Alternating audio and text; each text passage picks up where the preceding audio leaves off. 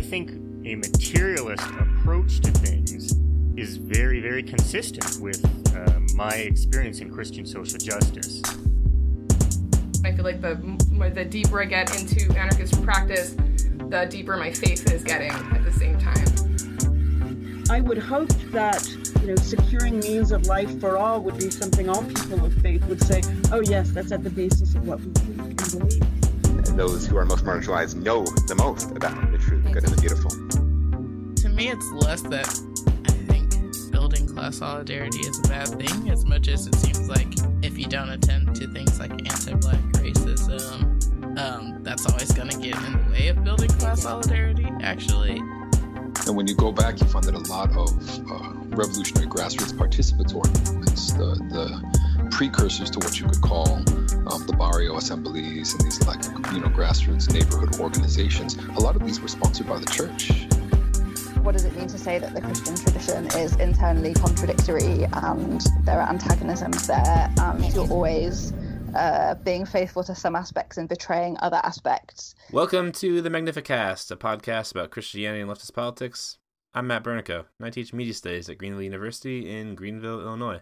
I'm Dean Detloff. I'm a PhD student at the Institute for Christian Studies in Toronto. This week we're revisiting a topic that we've done a podcast about before. This week we're going to talk about violence and a little bit more about what that means. If you're tired of hearing about violence, sorry, it's an important idea that we should figure out.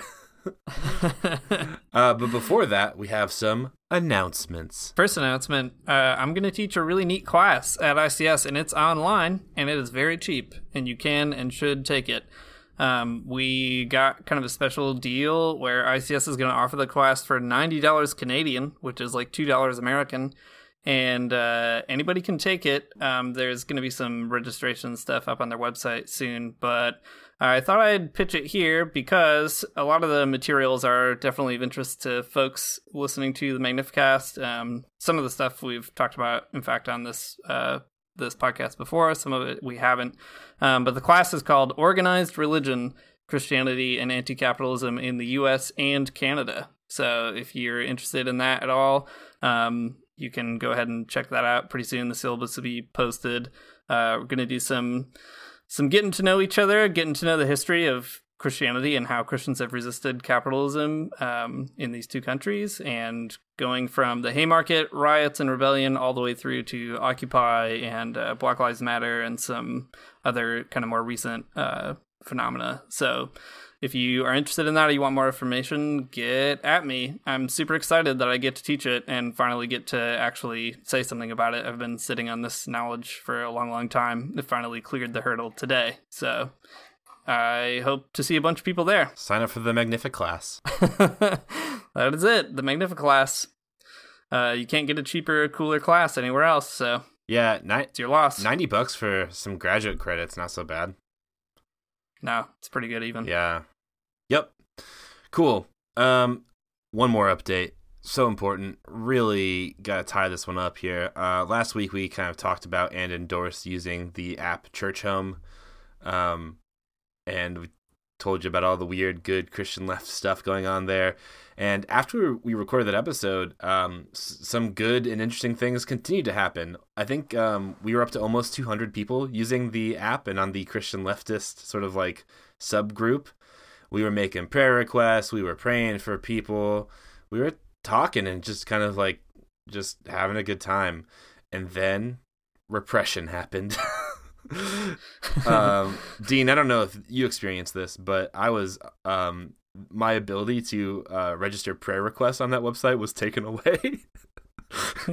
The iron hammer of the megachurch finally came down, removed your ability to pray. It's pretty wild. Yeah, no kidding. The white army of Christians came and said, no, your socialist prayers are not good here. And they said, please do not do it. It's pretty funny how all that happened. Connor, all power to Connor, the Marxist Jesus on Twitter. Chairman Connor. Chairman Connor, that's right. Really leading the people's army on the Church Home app and praying the people's prayers, trying to organize and coordinate everyone. Actually, he was pretty dedicated to working all that stuff out. Spent a lot of time trying to get people, having really cool conversation spaces and really like inviting people to share. And that was a very cool thing. But rip church home. I don't know. Once you were cool. Well, once you were like kind of okay because we were there. Once you were a fun joke, and cool. now you're not anymore. Once you were a fun joke that like surprisingly turned into something like actually kind of meaningful, and then now you're just kind of a fun. Now you're a not fun joke. Yeah, exactly. It's interesting because it was totally a joke for a minute, right? We were always on there, doing some fun jokey things, but then it got real and people were actually giving real prayer requests, and like we were kind of like talking, and it was cool. Yeah. Isn't it wild though that like there are Christians in the world who would rather just exclude leftists from their community than just like let them pray and stuff? It's super wild. Yeah. It's especially wild that the prayer requests of things like, hey, maybe we shouldn't have white supremacy or shouldn't have capitalism are prayers that are suspicious. Yeah, exactly. It's bad news. Church home, you should feel bad about this. Leftist Christians out there, we all moved to a Slack channel so that we could pray together and talk together. And that's cool too. Again, thank you, Connor, for setting all that up, because it probably was a lot of work. Probably. Probably. Well, let's get into the meat of this episode here. Wait, So I have one more joke. Done a couple that church home was kind of, okay. It was just kind of like our commune, and it just got pushed right over. Church Commune is the new app. Church gonna hit your web Oh my stores gosh. real soon. If someone made Church Commune app, that'd be so good. It can't be that hard. How do you make an app? I mean, I think that you fill out the app and then it's made. Yeah, that sounds about right. All right, we gotta go. We gotta get out of here. We gotta get into this episode. So if you haven't heard us talk about violence, you probably haven't listened to this podcast for very long, and that's fine. Welcome. We're glad to have you. But if you've been listening for a while, you'll know that we did a couple of episodes about violence in the past already, and it is like a perennial topic that sort of comes and goes. So we figured, like, instead of trying to situate violence in a ton of other conversations like we've been doing, we would just confront it head on, do an episode about it, kind of decontextualized, thinking about what it is, what it's about, how Christians could think about it, and we're gonna try our best to go at this in a way that is responsible, intelligent, true, loving, sweet, and ultimately in a way that builds up the church commune. Yeah, I think to me this is such like an intimate issue for my life, because what actually got me into sort of like the Christian leftist scene was thinking about these like questions of violence and pacifism. So tackling this question and kind of like really parsing out like what violence even is, sort of like at a, I don't want to say philosophical level, but at a level that's grander than just like kind of looking at a situation and saying it's violent. It's just important to me. It's like kind of how I got where I am right now in this conversation. So this the discourse surrounding violence and Christianity is I don't know, means a lot. Yeah, same here. I had the same exact situation. I think a lot of people who especially come in through the anarchist door to Christian leftism also end up kind of coming in through the nonviolence door. And there's a lot of really good things about coming into it that way. I think there's a lot of good lessons to be learned through it. But a lot more to consider within the context of all that conversation too. So one big problem with violence, I think, is just getting clear about our actual terms. Like, what are we talking about when we talk about violence? Or to put it another way, what are we trying not to talk about when we talk about violence or nonviolence? Pope Francis had an address last year that I think illustrates this pretty well. So he talked about nonviolence as what he calls a style of politics for peace.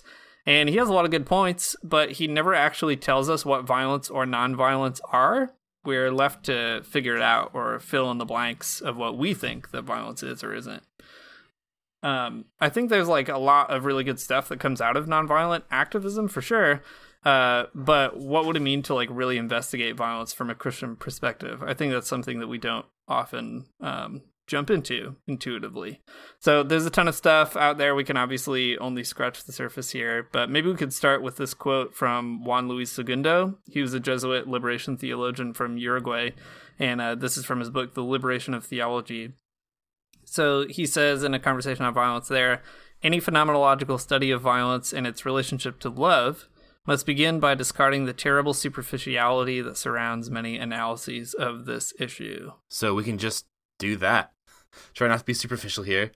not be superficial about violence or nonviolence and try to treat them in their fullness. But before we go any further, let's take another quick quote from Segundo. It's another good quote that will help us get into some of the problems about this definition even more. So Segundo carries on and says, would the term violence apply to a firearm, a stick, a punch, an insult, a prejudice, a pervasive social structure? Without suggesting that there is any hypocrisy at work here, I do think that it is sociologically significant that all the talk about violence comes into connection with the subject of revolution, but not in connection with such subjects as the police or the army, for example. And even if we were to find Christian groups inclined to fight equally against armed revolution and an armed government, we would still face the task of correcting a dreadfully superficial definition of what constitute, quote, arms. It is quite clear that conscious and unconscious mental tendencies can constitute a weapon more effective in killing millions of people than any weapon that is traditionally viewed as an armament. So why focus the whole problem of violence around the picture of a person bearing arms? It's a good question. Why? Why? This is, I think, a really cool way to put it. Right. This is actually the type of sort of calculus that I think I know that I am guilty of having done at one time. Like, what counts as actually violence? Firearms, sticks, a punch, an insult. Yep. All those things are violent, and we should not do them all, and we should all be just really good pacifists. And I would have even have gone as far as say that, like, that's why we should sort of, like, be anarchists even. And that's cool.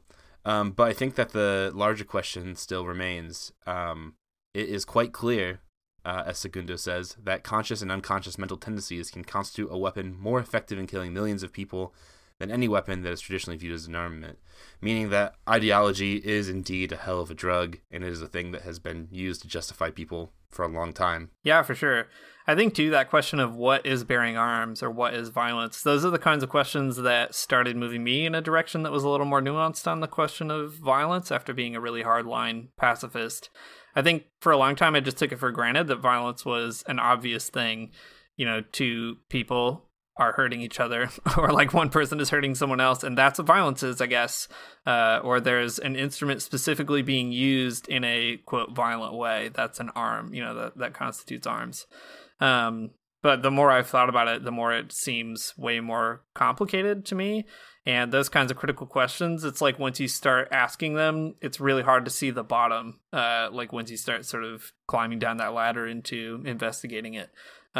So yeah, I mean, I think it's just a good way of framing the conversation of being like, at what point would you draw the line and say, this is violent, and it's violent in such a way that you could be non-violent. Like you could negate that violence as a pattern in your life. This isn't like a fleshed out theory or anything, but to me, it always seems more helpful to think about violence rather than like sort of categories, just like intensities, in a sense that like, we can say that some things, I mean, violence is a relationship of bodies. I guess that is, a pretty theoretical thing, but like, the intensity of that relationship between those bodies is kind of what we have to start figuring out. Like, we can compare things that are violent and kind of figure out like, to what extent are they violent, and in like what context are they violent? I guess just like finding that nuance in the categorization of violence ends up being a hard conversation, but one that we probably still need to figure out. Yeah, for sure. And maybe to kind of muddy the waters a little bit more too, when we think about violence as a term that we use in everyday life, violence comes up in all kinds of weird, like very weird situations that cause us to think, I think, a little bit harder about what it means. So for example, somebody harming another person is clearly violent, we would say, in one way or another. But we also talk about a volcanic eruption being violent, or someone playing a sport in a violent way. But it's not necessarily bad. I mean, if somebody is sort of, violently, driving a lane in basketball or something, that isn't necessarily a bad thing. It doesn't have to be a bad thing. And there's all kinds of ways of maybe choosing different words, like the use of force or a power or something like that to describe something like a volcano. But I think it's important to realize that violence is a term that is multi-dimensional in our everyday use, and it also makes it more and more complicated to think both about violence and non-violence. Well, let's talk about like why people feel weird about it. This might sound like a dumb thing to just open up a question with, but it makes obvious sense. Like, people are repelled by suffering, right? And all the bad things that inevitably come, even with violence that we might say is justified. Like, even if you thought that there was a kind of violence that could be defended or could be reasonable, nevertheless, there are very bad things that come along with that justified violence. I think nobody would really deny that. And also, like, violence, I think, though, means that some things change, and that's really terrifying, especially for people like us or other people who have, like, a lot of privilege to lose. So I think those are at least two kind of big reasons that people feel understandably kind of weird about conversations around violence. On the one hand, people don't want to see an increase in bad things or suffering in the world, and violence does bring those things. And secondly, like, people don't really want to engage in a dialogue that might also bring up a host of other problems. I don't know, Matt, what do you think? Why do you think people sort of feel weird about violence, or why did you at one point? Yeah, what you said, that like people are repelled by suffering, I think is on the right track. I'd even go as far as say, though, that like people are repelled by suffering. That's true. But we find ways to make sense of that suffering in the world. As long as we can find ways to make sure that we aren't culpable for that suffering, like, that's kind of the important piece. Like, suffering is bad, but we can kind of like justify it or kind of understand it in one way or another. But if we are somehow responsible for that suffering, we feel especially bad. So, like, when we extend the conversation of violence from just like individuals attacking one another to like sort of structures that do violence to other people, we start feeling weird about violence and different about violence because like we might actually be responsible for some of it. And that's a feeling that people especially don't like. Yeah, I don't like it either. Yeah, I hate it. I hate it 100%. Yeah. But that's why I'm a communist. So Yeah. I guess that kind of does, that does the work of like making me feel less culpable for it, even though I still am. Yeah, for sure. That is a whole thing that is going to keep me up later tonight. But I think that, like, you should be. I mean, apology accepted, but, like, you should be. I think one of the main things of just bringing this up as, like, why do people feel weird about it is to say, or I guess to highlight from the outset, that I don't think people are dumb for not liking violence.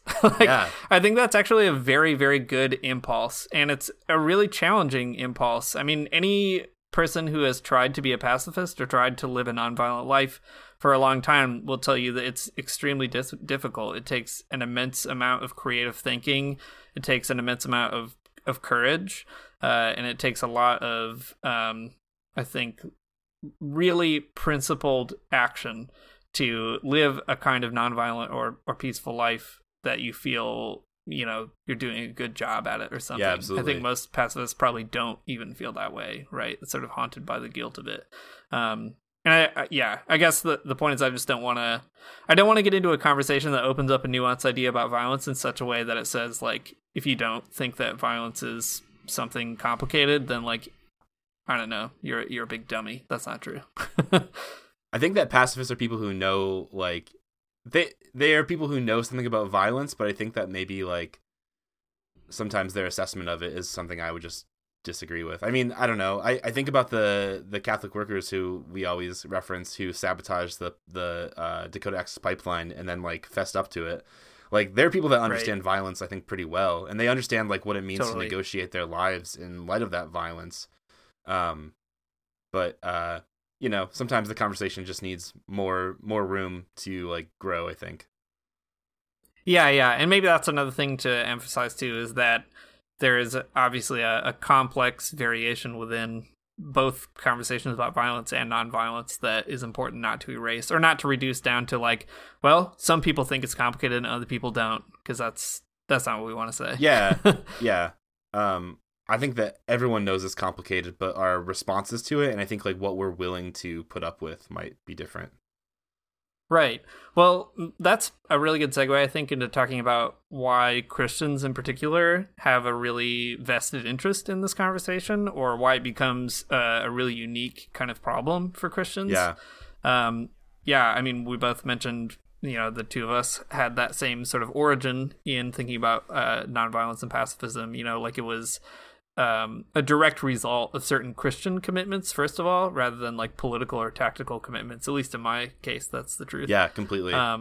It was my sort of like entryway into leftist politics, like through pacifism, where that like Jesus said that you shouldn't like hurt anybody, you shouldn't do violence, you should turn the other cheek, etc.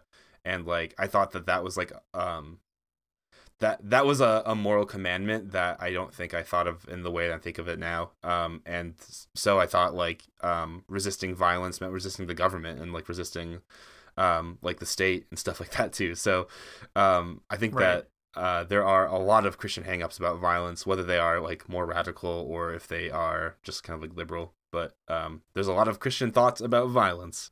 So I had mentioned like that my way into sort of leftist politics were these thoughts about violence. And you can find these types of ideas about Christian pacifism like in a lot of different places. But the place I found it first was in Leo Tolstoy's book, The Kingdom of God is Within You.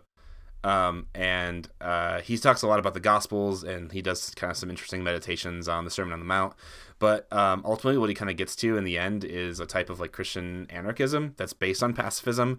And it's a really similar argument, I think, that we would make with like Jacques Ellul or somebody, but Leo Tolstoy is just like a little bit cooler and doesn't talk about like cows as much as Jacques Ellul. That's a good inside joke. A deep cut. Only people that listen to episode 1 will get that. Don't be one of those people. It's not worth it. Anyways, Leo Tolstoy has this take on violence that's like this. And this is the one that I think I would definitely have ascribed to when I was an undergrad. He says that government is violence. Christianity is meekness. Non-resistance, love, and therefore government cannot be Christian. And a man who wishes to be Christian must not serve the government. It's some good stuff, honestly. I like it. I like it because, I guess because I like sort of like that transgressive feel in it for sure. But that's Leo Tolstoy on like sort of the importance of like not only pacifism, not only rejecting violence, but also rejecting the government in turn. And that's kind of like, the basis for a lot of Christian anarchism. So that's totally a hang up that sort of Christians on the left have about violence. And I think it's not, not a bad hang up. It's a good one even, but I think it needs some more exploration. Yeah, no, I think that's exactly right. And it's good rhetoric to be like, Christians are so meek that they don't like the government. That's a really nice like juxtaposition. Yeah, I would just ask Leo Tolstoy like, which Christians are you talking about? Yeah, exactly. Most of them aren't like that. Yeah. Most Christians who are upset about the government are not Quakers in the same way that Tolstoy was trying to think about. Yeah, exactly. Yeah, he has a lot of things to say too about like more like imperialistic Christians that do serve the government, but still it's kind of like a wishful thinking. Yeah, I mean the other person who comes to mind here obviously is Jacques Ellul, who you just mentioned. And even though I think Tolstoy does have a little bit more going for him, so even though he's not quite as cool as Tolstoy, he does kind of put the terms in a way that crystallizes the issue, I think, for a lot of like 20th century and now 21st century Christian pacifists. So he writes, "The Christian nationalists of the 19th century also killed each other in the conviction that Jesus had established nations and that love of country was part of love of God. We find that stupid nowadays." Well, I don't know. Some of us do. But can we be sure that 50 years hence, today's pro-revolutionary position will not also seem stupid? Fair. What troubles me is not that the opinions of Christians change, nor that their opinions are shaped by the problems of the times. On the contrary, that's good. What troubles me is that Christians conform to the trend of the moment without introducing into it anything specifically Christian. Their convictions are determined by their social milieu, not by faith in revelation. They lack the uniqueness which ought to be the expression of that faith. Thus, theologies become mechanical exercises that justify the positions adopted and justify them on the grounds that are absolutely not Christian. So that's from an essay, Violence, Reflections from a Christian Perspective. I think you can see a really obvious Protestant, especially, kind of flavor coming out here in Ellul. I mean, there's a real obsession with kind of being faithful to a specific revelation, but obviously it's not unique to Protestants by any stretch. But I think that's like it's a gauntlet that is worth wrestling with. Like he's not completely wrong that a lot of Christians do just sort of baptize whatever ideas seem right to them without actually analyzing them. And if you did try to interrogate your political ideas by coming at them from the perspective that maybe you're a Christian, you would probably find they don't fit very well all the time. I think, though, that my biggest problem with Elul is that is a problem for pretty much everyone. Like, it isn't the case that pacifists have a really easy time just being pacifists and being Christians. There are plenty of whatever biblical passages or exegeses, etc., that they also have to explain away or wrestle through. And I think that it's completely fair to say that we should think politically as Christians or something like that. But it's also not a cop-out to say that. And I think oftentimes Elul and many other Christian pacifists do sort of take that as an assumed cop-out. Yeah, and maybe to go back and take back some of what I said about Leo Tolstoy too. Tolstoy does the same thing in Kingdom of God is Within You. He kind of just like he reads the Sermon on the Mount and is just like, I don't know, it's so obvious. Like, you read this, like, how can you disagree that pacifism is sort of like a necessary Christian practice? And what Jacques Ellul, what Leo Tolstoy, I guess like probably what most people don't realize is that these types of Christianity or these readings of Christianity are definitely a hermeneutic project that like you have to build this way of sort of understanding the Bible. It doesn't mean that they're like bad or wrong. It's just that like you gotta recognize that they're not obvious. They're constructions in the same way that Christians who believe in violence are constructing something. Yeah, Leo Tolstoy's book though is so funny because he'll just like read a bit of the Sermon on the Mount and then he'll be like, "Wow, that's amazing! How did people not get this?" It's like, come on, man. you know how you like write books, you get it. It's just like they're projects though, and they have to be constructed and they have to be like, you know, argued to people persuasively. Right. Okay, all of this being said, contextualizing Ellul and Tolstoy as people who are participating in hermeneutic projects, whatever, that's fine. All that to say though, I still do find them like they're really important thinkers for my life because I think probably a lot of people listening to this can empathize or sympathize or whatever. But growing up in a church in the United States means like really like having this type of Christian nationalism and like a Christian like praise of violence definitely in your face. I think about like all the times I've gone to church on 4th of July or whatever, and we've had like Freedom Sunday. Or Freedom Sunday sounds like an ice cream treat, but it was actually like a nationalistic celebration in church. Or, you know, like you have sort of like Veterans Day things at churches where sort of like the American mythology of just violence is really praised and associated with a Christian type of justice or something. Ellul and Tolstoy both like leave something to be desired in this conversation about violence, but at the same time, they were really good people for me to help me really like kind of question those things that like my church told me or that I just kind of knew from the Christian milieu. Yeah, I think that's totally fair. And that Ellul quote we were just talking about, I think is really powerful in that way. I mean, it was a powerful rhetoric for me to basically be like, oh yeah, wait a second. I am a Christian, which means I should probably think twice about what's on TV or what my pastor says from the pulpit or something. That kind of agency or permission that sometimes a certain kind of Christian rhetoric that has to do with like taking ownership of your faith can give you, that can be important. It can also be really dangerous, I think, and it can like forestall you from asking some critical questions. But for sure, like it can be used very effectively, no doubt about that. Yeah, it's something that I think American Christians need to hear. Right. Like if I could go to the next Freedom Sunday and like in the midst of a praise band playing I'm Proud to Be an American, just hand out sort of copies of Jacques Ellul, Essay on Violence, I would, and I wouldn't feel bad about it. It'd be good. Yeah, that's true. Well, let's turn a hinge here a little bit and maybe bring in some class struggle and some Christianity by talking about our favorite Dominican, Herbert McCabe. Herb McCurb, as we decided to talk about him earlier. So this comes from one of the best essays ever called Class Struggle and Christian Love, where McCabe writes, this is kind of a long quote, but I think it's worth kind of reading in full because he pulls out a ton of issues that I think help maybe present like a counterpoint to certain anarchist and pacifist strands within Christianity. So McCabe writes, first of all, let us eliminate some fairly simple confusions. Nice. One of them arises out of the word struggle itself, and a lot of other words that get themselves used in this context. Exhortations to smash the bourgeois state, or for increased militancy, are all violent uses of language, so that argument about the class struggle gets mixed up with an argument about violence. People committed to the class struggle are thought to be people especially addicted to trying to solve political and economic problems by violence. Now, this is a muddle. There is a Christian argument against the use of violence, and there's another Christian argument about participating in the class struggle. Both of these arguments are, I think, mistaken, but they are different arguments because the class struggle and political violence are by no means the same thing. It is perfectly possible to believe passionately in the importance of the class struggle and to renounce all political violence. It would be perfectly possible for a Christian to hold that the gospel prevents them from ever killing anyone, but positively encourages them to subvert and overthrow the ruling class.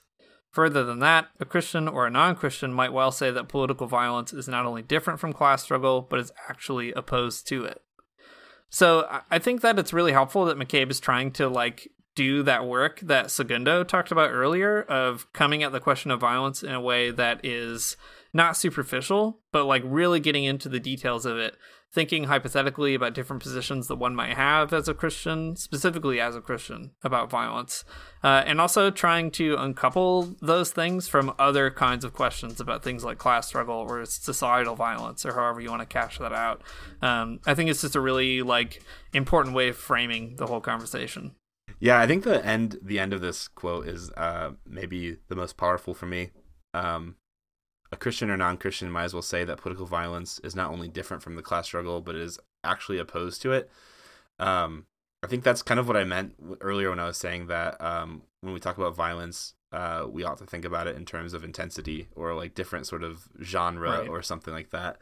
But class struggle is violent, but maybe not politically violent in the way that repression is, or politically violent in the way that imperialism is. Right. Just helps us think through it in a different way. Yeah, totally. And I'm going to pull out another quote from this essay just because it's very, very good. Yeah. So kind of extending that same point, McCabe says, how could revolutionary violence be compatible with the Sermon on the Mount? Well, first of all, in this matter, we should not lose our sense of humor. There's something especially ludicrous about Christian church people coming around to the belief that violence is wrong. There's probably no sound on earth so bizarre as the noise of clergymen bleating about terrorism and revolutionary violence while their cathedrals are stuffed with regimental flags and monuments to colonial wars. The Christian church, with minor exceptions, has been solidly on the side of violence for centuries, but normally it has only been the violence of soldiers and policemen. It's only when the poor catch on to violence that it suddenly turns out to be against the Bible, right, or against the gospel. So I just think that's also a really important feature of this whole conversation, to find out who gets to talk about violence and whose violence is not justifiable. Yeah, I think that's also what I meant too by culpability earlier too, that right. There's a certain type of just violence that sort of keep people safe or something like that, or preserve social order. And that type of violence is worth it because we don't find ourselves, culpable in it or something, or we don't see how we might because right, other people are actually doing it. So the sort of state-sponsored violence of police oppression or imperialistic kind of invasion or force or whatever, those are types of violence that sit well with Christians because they're pretty well removed from it, or there's a mythos surrounding right, it where it seems very just that it's a type of violence that they're not responsible for and is also sort of good in the way that it keeps a certain type of peace. Right. And to the credit of radical pacifists, they totally recognize this, right? That police are violent and we should oppose the police as a result of that. So no shade on that by any means. But I think that there is a certain allergy to violence and a valorization of nonviolence that comes especially liberal societies and liberal people in particular. Where it's violence is bad because I don't really want to see it. That's kind of what it boils down to. Yeah. Yeah, that's sort of an idealistic view of violence. Yeah. All right. So Matt, would you say it's fair to say that we think you should have a nuanced opinion about violence that recognizes that violence is complicated and maybe sometimes potentially even necessary or good? Yeah, I think it's all complicated. I think it's all very, all right. Like, yeah, totally. Well, I'm just thinking of all the I ask you that. Sorry, man. I'm just like, yeah, violence is bad. I don't want to do it, but also I understand like sort of like the nuance of it that that like, you know, it's hard to be like a communist and not think that like, well, at least some violence is okay. Yeah. Let me back up to you and say, okay, violence is not good. Not going to say that, but complicated and potentially okay. Maybe I'd walk it back that way. Potentially okay, and also I guess, man, sorry, there's so much nuance. It's hard to make us like a sort of blanket statement that I'll just agree with. Yeah. Okay, violence is bad. I don't want to participate in it, but at the same time, I have to every day. Like, right. In that exactly. sense, like where I think that we have to recognize our complicity in a certain type of violence, like whether it's you know, the violence of like wage labor or the violence of white supremacy that like I definitely benefit from because I'm a white person. Like I just like, you know, I'm not okay with it, and I think that it sucks, and I wish that I could be a complete and total pacifist or something, but I realize that the only way to live my life is sort of like, you know, made possible because I'm complicit in violent systems. Right. No, I think it's a good way to frame it for sure. I think some of the real sticky stuff comes in when you start talking about how to oppose that kind of violence with other kinds of violence or violence in the service of something else. And I think, okay, so, I mean, let's put our cards on the table. Like, I think that sometimes violence is not something to be desired, but something that is nevertheless necessary because in certain conditions or situations. And historically has accomplished good things, like violence has contributed to qualitatively better forms of life, having gone through that sort of apocalypse of violence than the form of life that preceded it. I would agree, yes. But okay, good. I think there's a lot more to be said about violence than people like want to say. But at the same time, I also think that there is a weird sort of bloodlust that sometimes happens on the left, and I think that's especially strange in places like the United States. So if you look at like speeches and diaries from revolutionaries like Mao or Fidel or Lenin or a number of other people, you can find a lot of really interesting reflections on how they wish that they didn't have to go to war or didn't have to be in a violent situation. But the kinds of unjust societies that they live in compel them to those violent or warlike responses.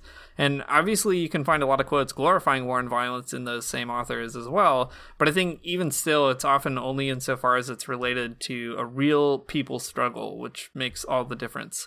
And I think, like, sometimes I just get uncomfortable with how certain lefties talk about violence, like constantly calling for the heads of the rich or posting guillotine memes, like, really flippantly or whatever.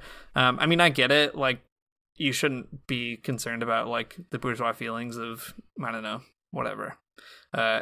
Rich people or liberals. Like, that's okay, sure. But also, like, violence is a weird rhetoric that really turns people away for no actually good reason.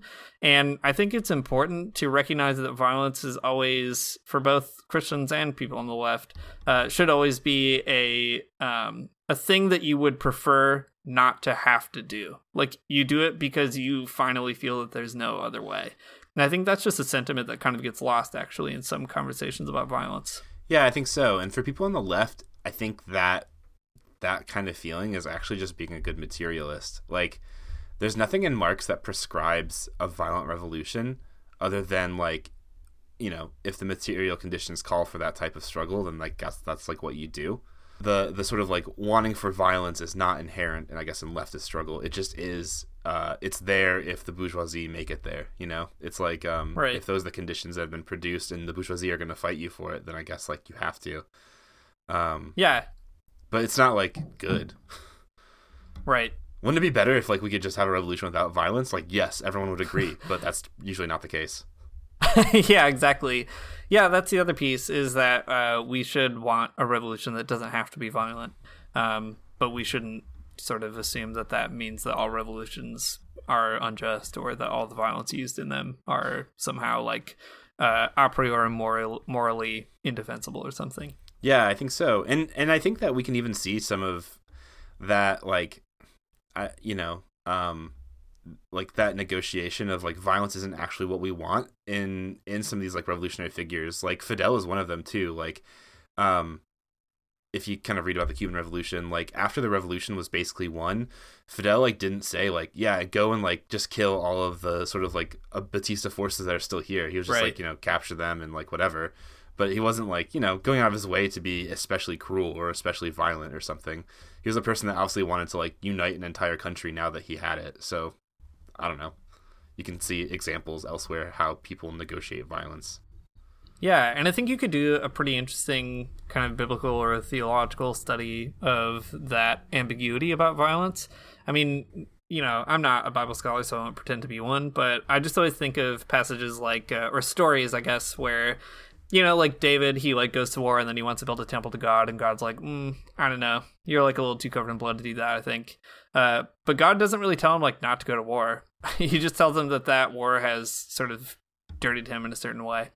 And I think that like those kinds of perspectives are probably more interesting in the Bible than people even recognize right off the bat. That like there is a fundamental ambiguity about violence throughout the entire Christian tradition, and what that means is we have to be honest about the like the badness of violence and the sort of, I don't know if necessity is the right word, but like the moments when violence is kind of demanded in a situation or something like that. Yeah, where either you have to like sort of choose violence or just choose like more violence.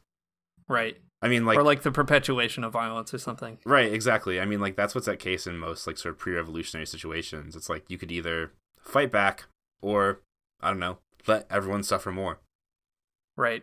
Well, maybe we should sort of talk about this from another angle too, about peace, I think. Because peace and war, or like peace and violence, are things that are often juxtaposed, and like it makes sense that they are, right? We want to live in a peaceful society, not a violent or warring society. But what does it mean to actually like talk about that? I think that's another sort of rhetorical, like big mud trap that we can get stuck in for a minute. I don't know, Matt. Any hot takes about peace? Yeah, I think that Christians have a lot to say about peace, or like we have a lot of sort of like rich biblical metaphor to think about peace with, at least. I mean, like Jesus is, you know, the Prince of Peace. That's like the language we use to talk about Jesus. Or like, I don't know, I always think about sort of like the I think it's like in Isaiah where it's like the wolf will lie down with the lamb, that whole kind of thing. Or it happens in Revelation too. But that's there's like a picture of biblical peace where like fighting stops, and that there is sort of like a togetherness. Christians like to talk about that and like think about those types of images, and John McNaughton's got a few of them pictures. I'm pretty sure he's got like sort of a lion and the lamb sort of picture out there on his website.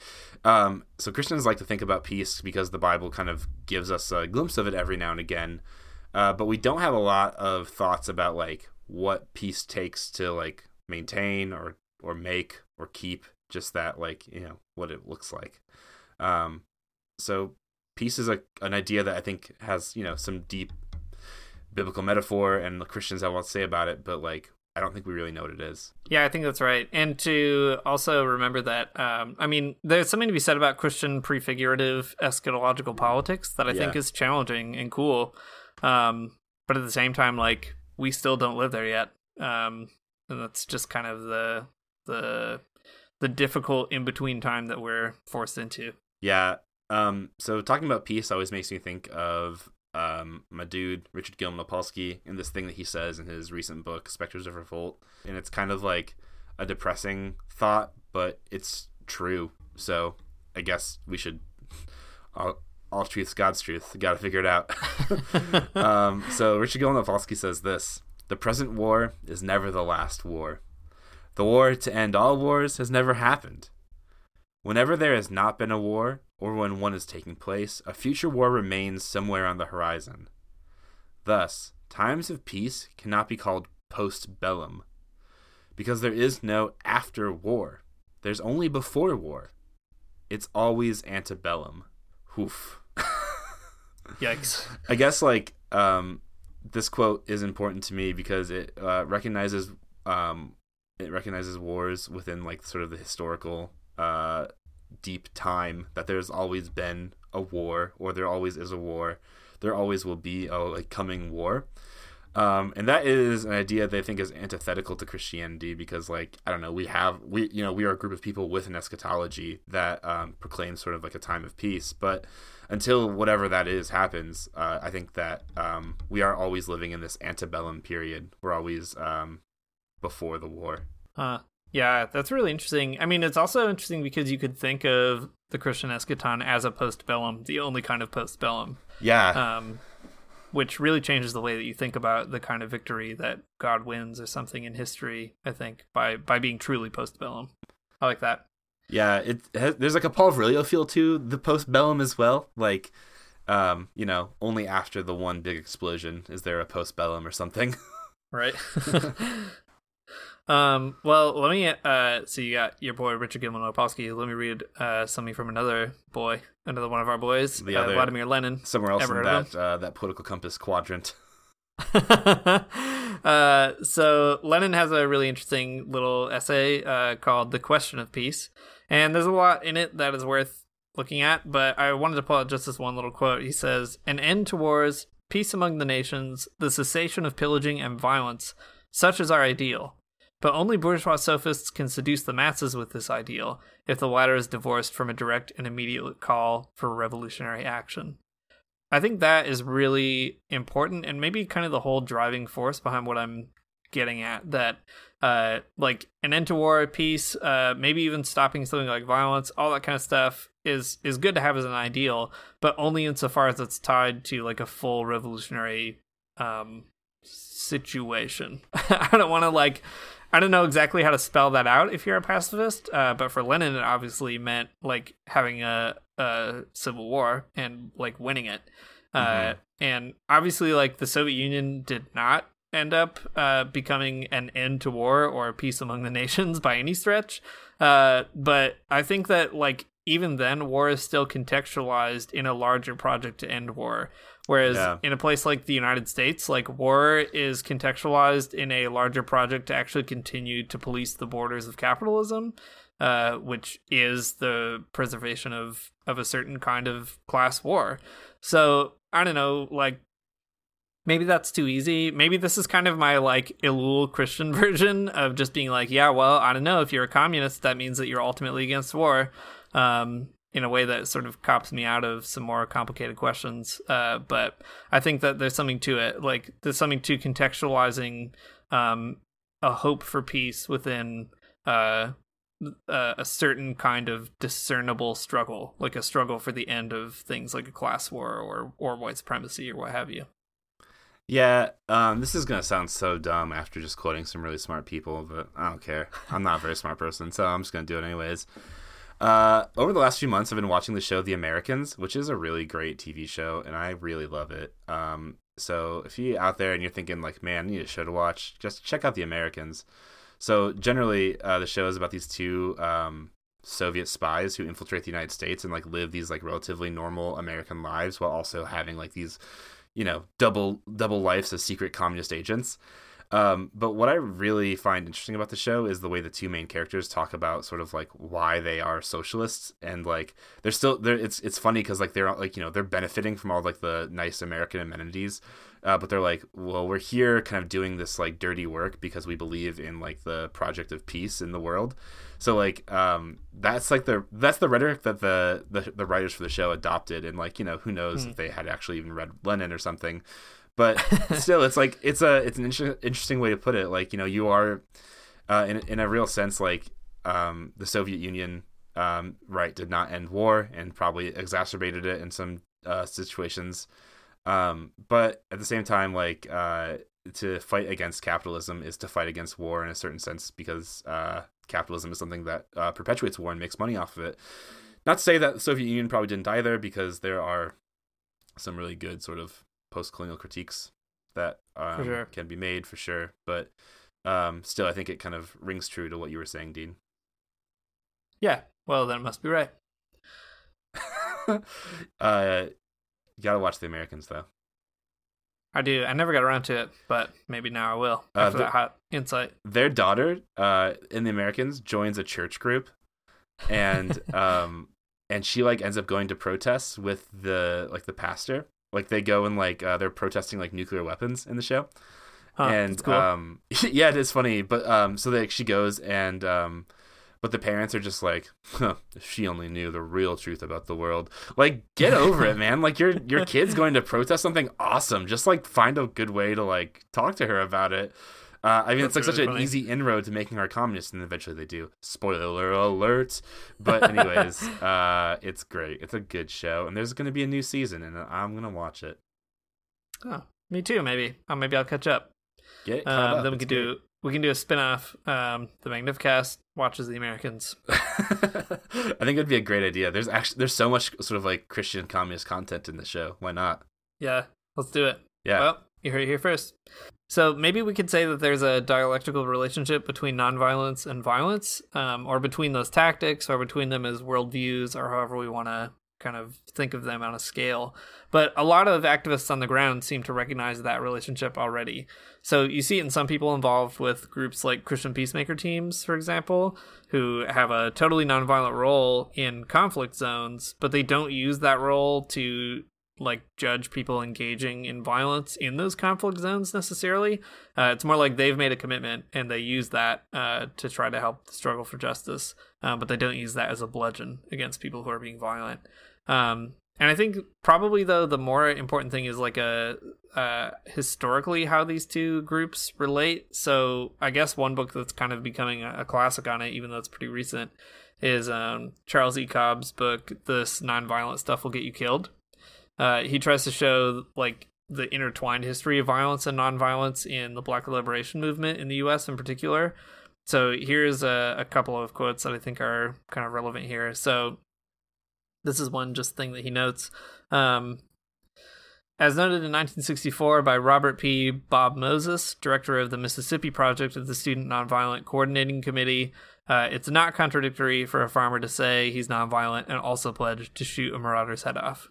That probably sounds pretty contradictory, but Cobb like goes to pretty great lengths to show why it isn't, especially if you're a black person in the U.S. when like the Klan is running around actually trying to be marauders and trying to murder farmers.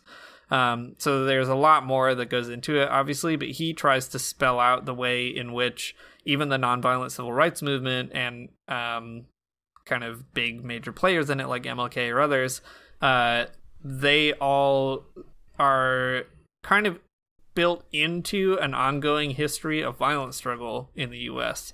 And like they sort of need each other, or at least they play off of each other in important ways.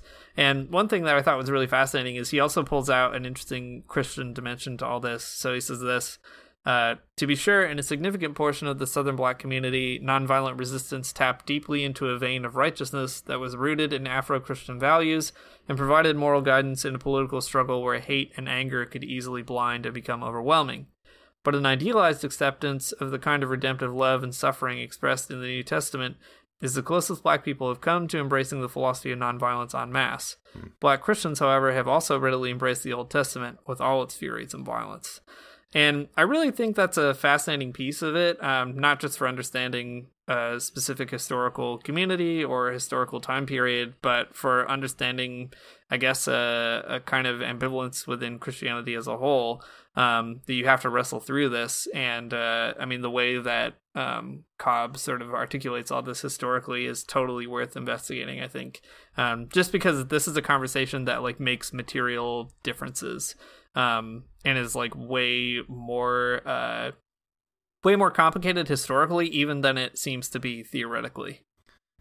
Yeah, I think so. Well, I don't want to like cheapen the conversation by saying something like this, and I don't think it really does, but it adds, I guess, another layer to it. That sometimes like nonviolence is just a good look, right? And I guess that doesn't really cheapen it, because I mean, you have to think about the ways that struggle is sort of communicated across the this like media saturated hellscape that is 2018. Like I mean, you think about like, okay, maybe here's an example. Like the last time we talked about violence on the podcast, or maybe not the last time exactly, but a time we did, was when we talked about Cornel West and Tracy Blackman sort of nonviolently protesting in Charlottesville. and they were there, and it's like it's great. Like they're clergy people. They're sort of like, you know, really important figures, you know, social justice kind of figures in the United States. So it's a good look for them to like be there and sort of being nonviolent. At the same time, you know, the like anti-fascist protesters were there too, kind of protecting them from the fascists. So you have like kind of like both things. On the one hand, you have like a good look just for like the public, and then you also have people who are protecting that good look, which I think is an amazing tactic. There are all kinds of other types of like ways that nonviolence ends up just like looking good. It also, like, in the media, it can play as such like a moral high ground that even though sometimes when it's not, it just like it makes people like really feel for the people who are sort of protesting in that way. Totally. I don't know if I've already referenced a TV show, but I'll reference a movie too. That's really great. I don't know if you've ever seen it, Dean. It's called Hunger. It's a 2008 movie about the IRA and Bobby Sands doing like the dirty protest and then the hunger strike that they did in the prison. Have you seen the movie? I have not seen it. Okay, well, it's a great movie. It's a hard movie to watch also because it's like mostly quiet and pretty visceral, a visceral film with many bodies. If you guys don't know about Bobby Sands and the IRA, you should check it out. They're like these, basically the IRA, the Irish Republican Army. They were an armed militant group that were trying to sort of gain their independence from England.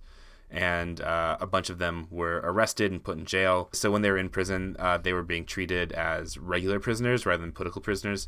And to protest that, they did two things that were two nonviolent forms of protest. One was called like the dirty protest, and they just like didn't take showers and made the guards like not want to be near them, which is a pretty interesting tactic. Like if the guards are beating you, become so smelly that they don't want to touch you. And the other protest was that they just had a hunger strike where they like, you know, they held their own bodies captive until they got what they want. And Bobby Sands ended up dying because of it, which is a real something. It's like really something to think about. I mean, like that's a real huge sacrifice for a movement. But anyways, the hunger strikes and the dirty protests, they ended up being like a really important sort of moment for the IRA in the media because they showed a certain type of like moral high ground that the British government didn't have at the time. So it worked in a sense that it was like protest as a type of public relations where people ended up being on their side because of that type of media representation. There's all kinds of times that doesn't play out very well either. Like, damn, all these ideas are just kind of coming to me now, and I feel stupid for not preparing more. But like, there's a pretty famous hunger strike too in Guantanamo Bay in Cuba, where the inmates were like, you know, again putting their bodies on the line because they are experiencing some extremely bad conditions and bad treatment, and the United States press covered it like a little bit, but then Guantanamo Bay completely blocked the press out. And I think to this day there still are no sort of outside press allowed into the prison, because like if they covered something like that, it would I think make people feel a lot differently about Guantanamo Bay and like the prisoners that are there.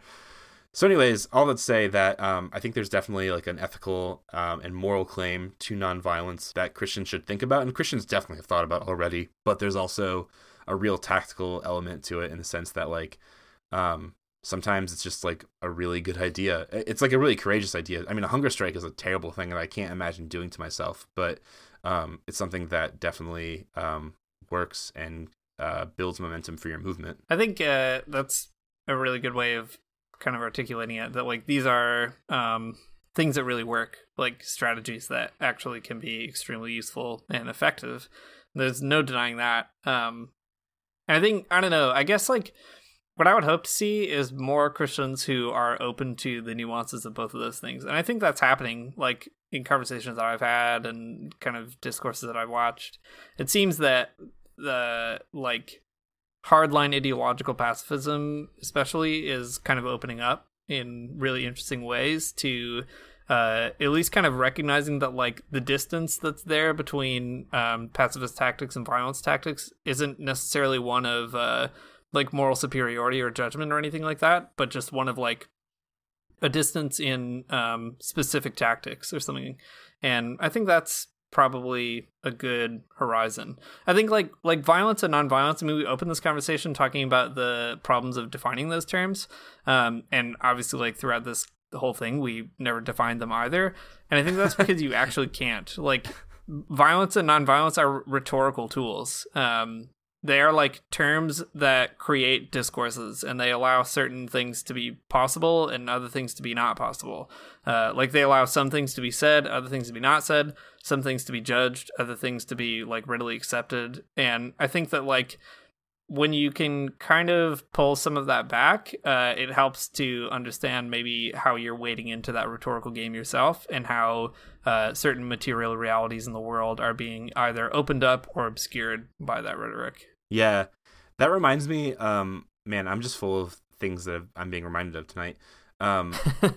But one time in my undergrad, there's this really weird thing that happened where the sociology professor at my university debated the philosophy professor at my university about whether or not Christians should support just war theory or they should be pacifists.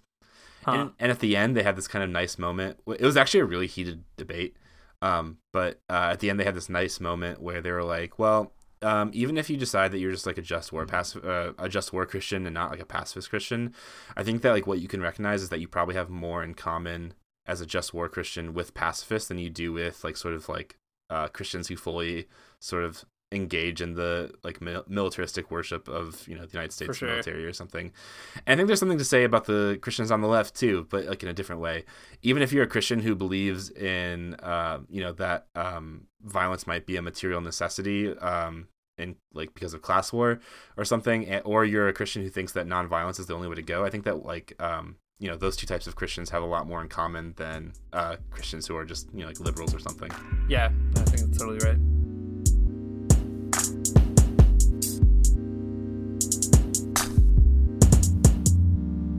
Thanks for listening to the Magnificast. If you like what you heard, you can support us on Patreon, patreon.com/The Magnificast.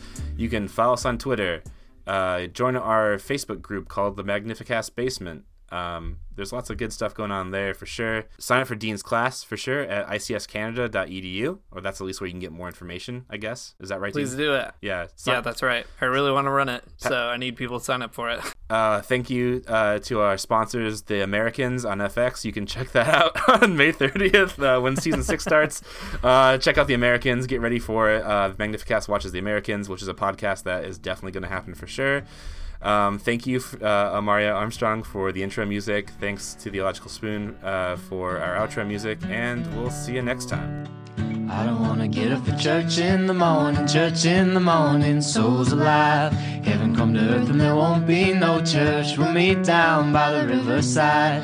There we'll swim with all creation. Never get tired, never bored. Don't worry, someday there'll be no dam between us and our Lord.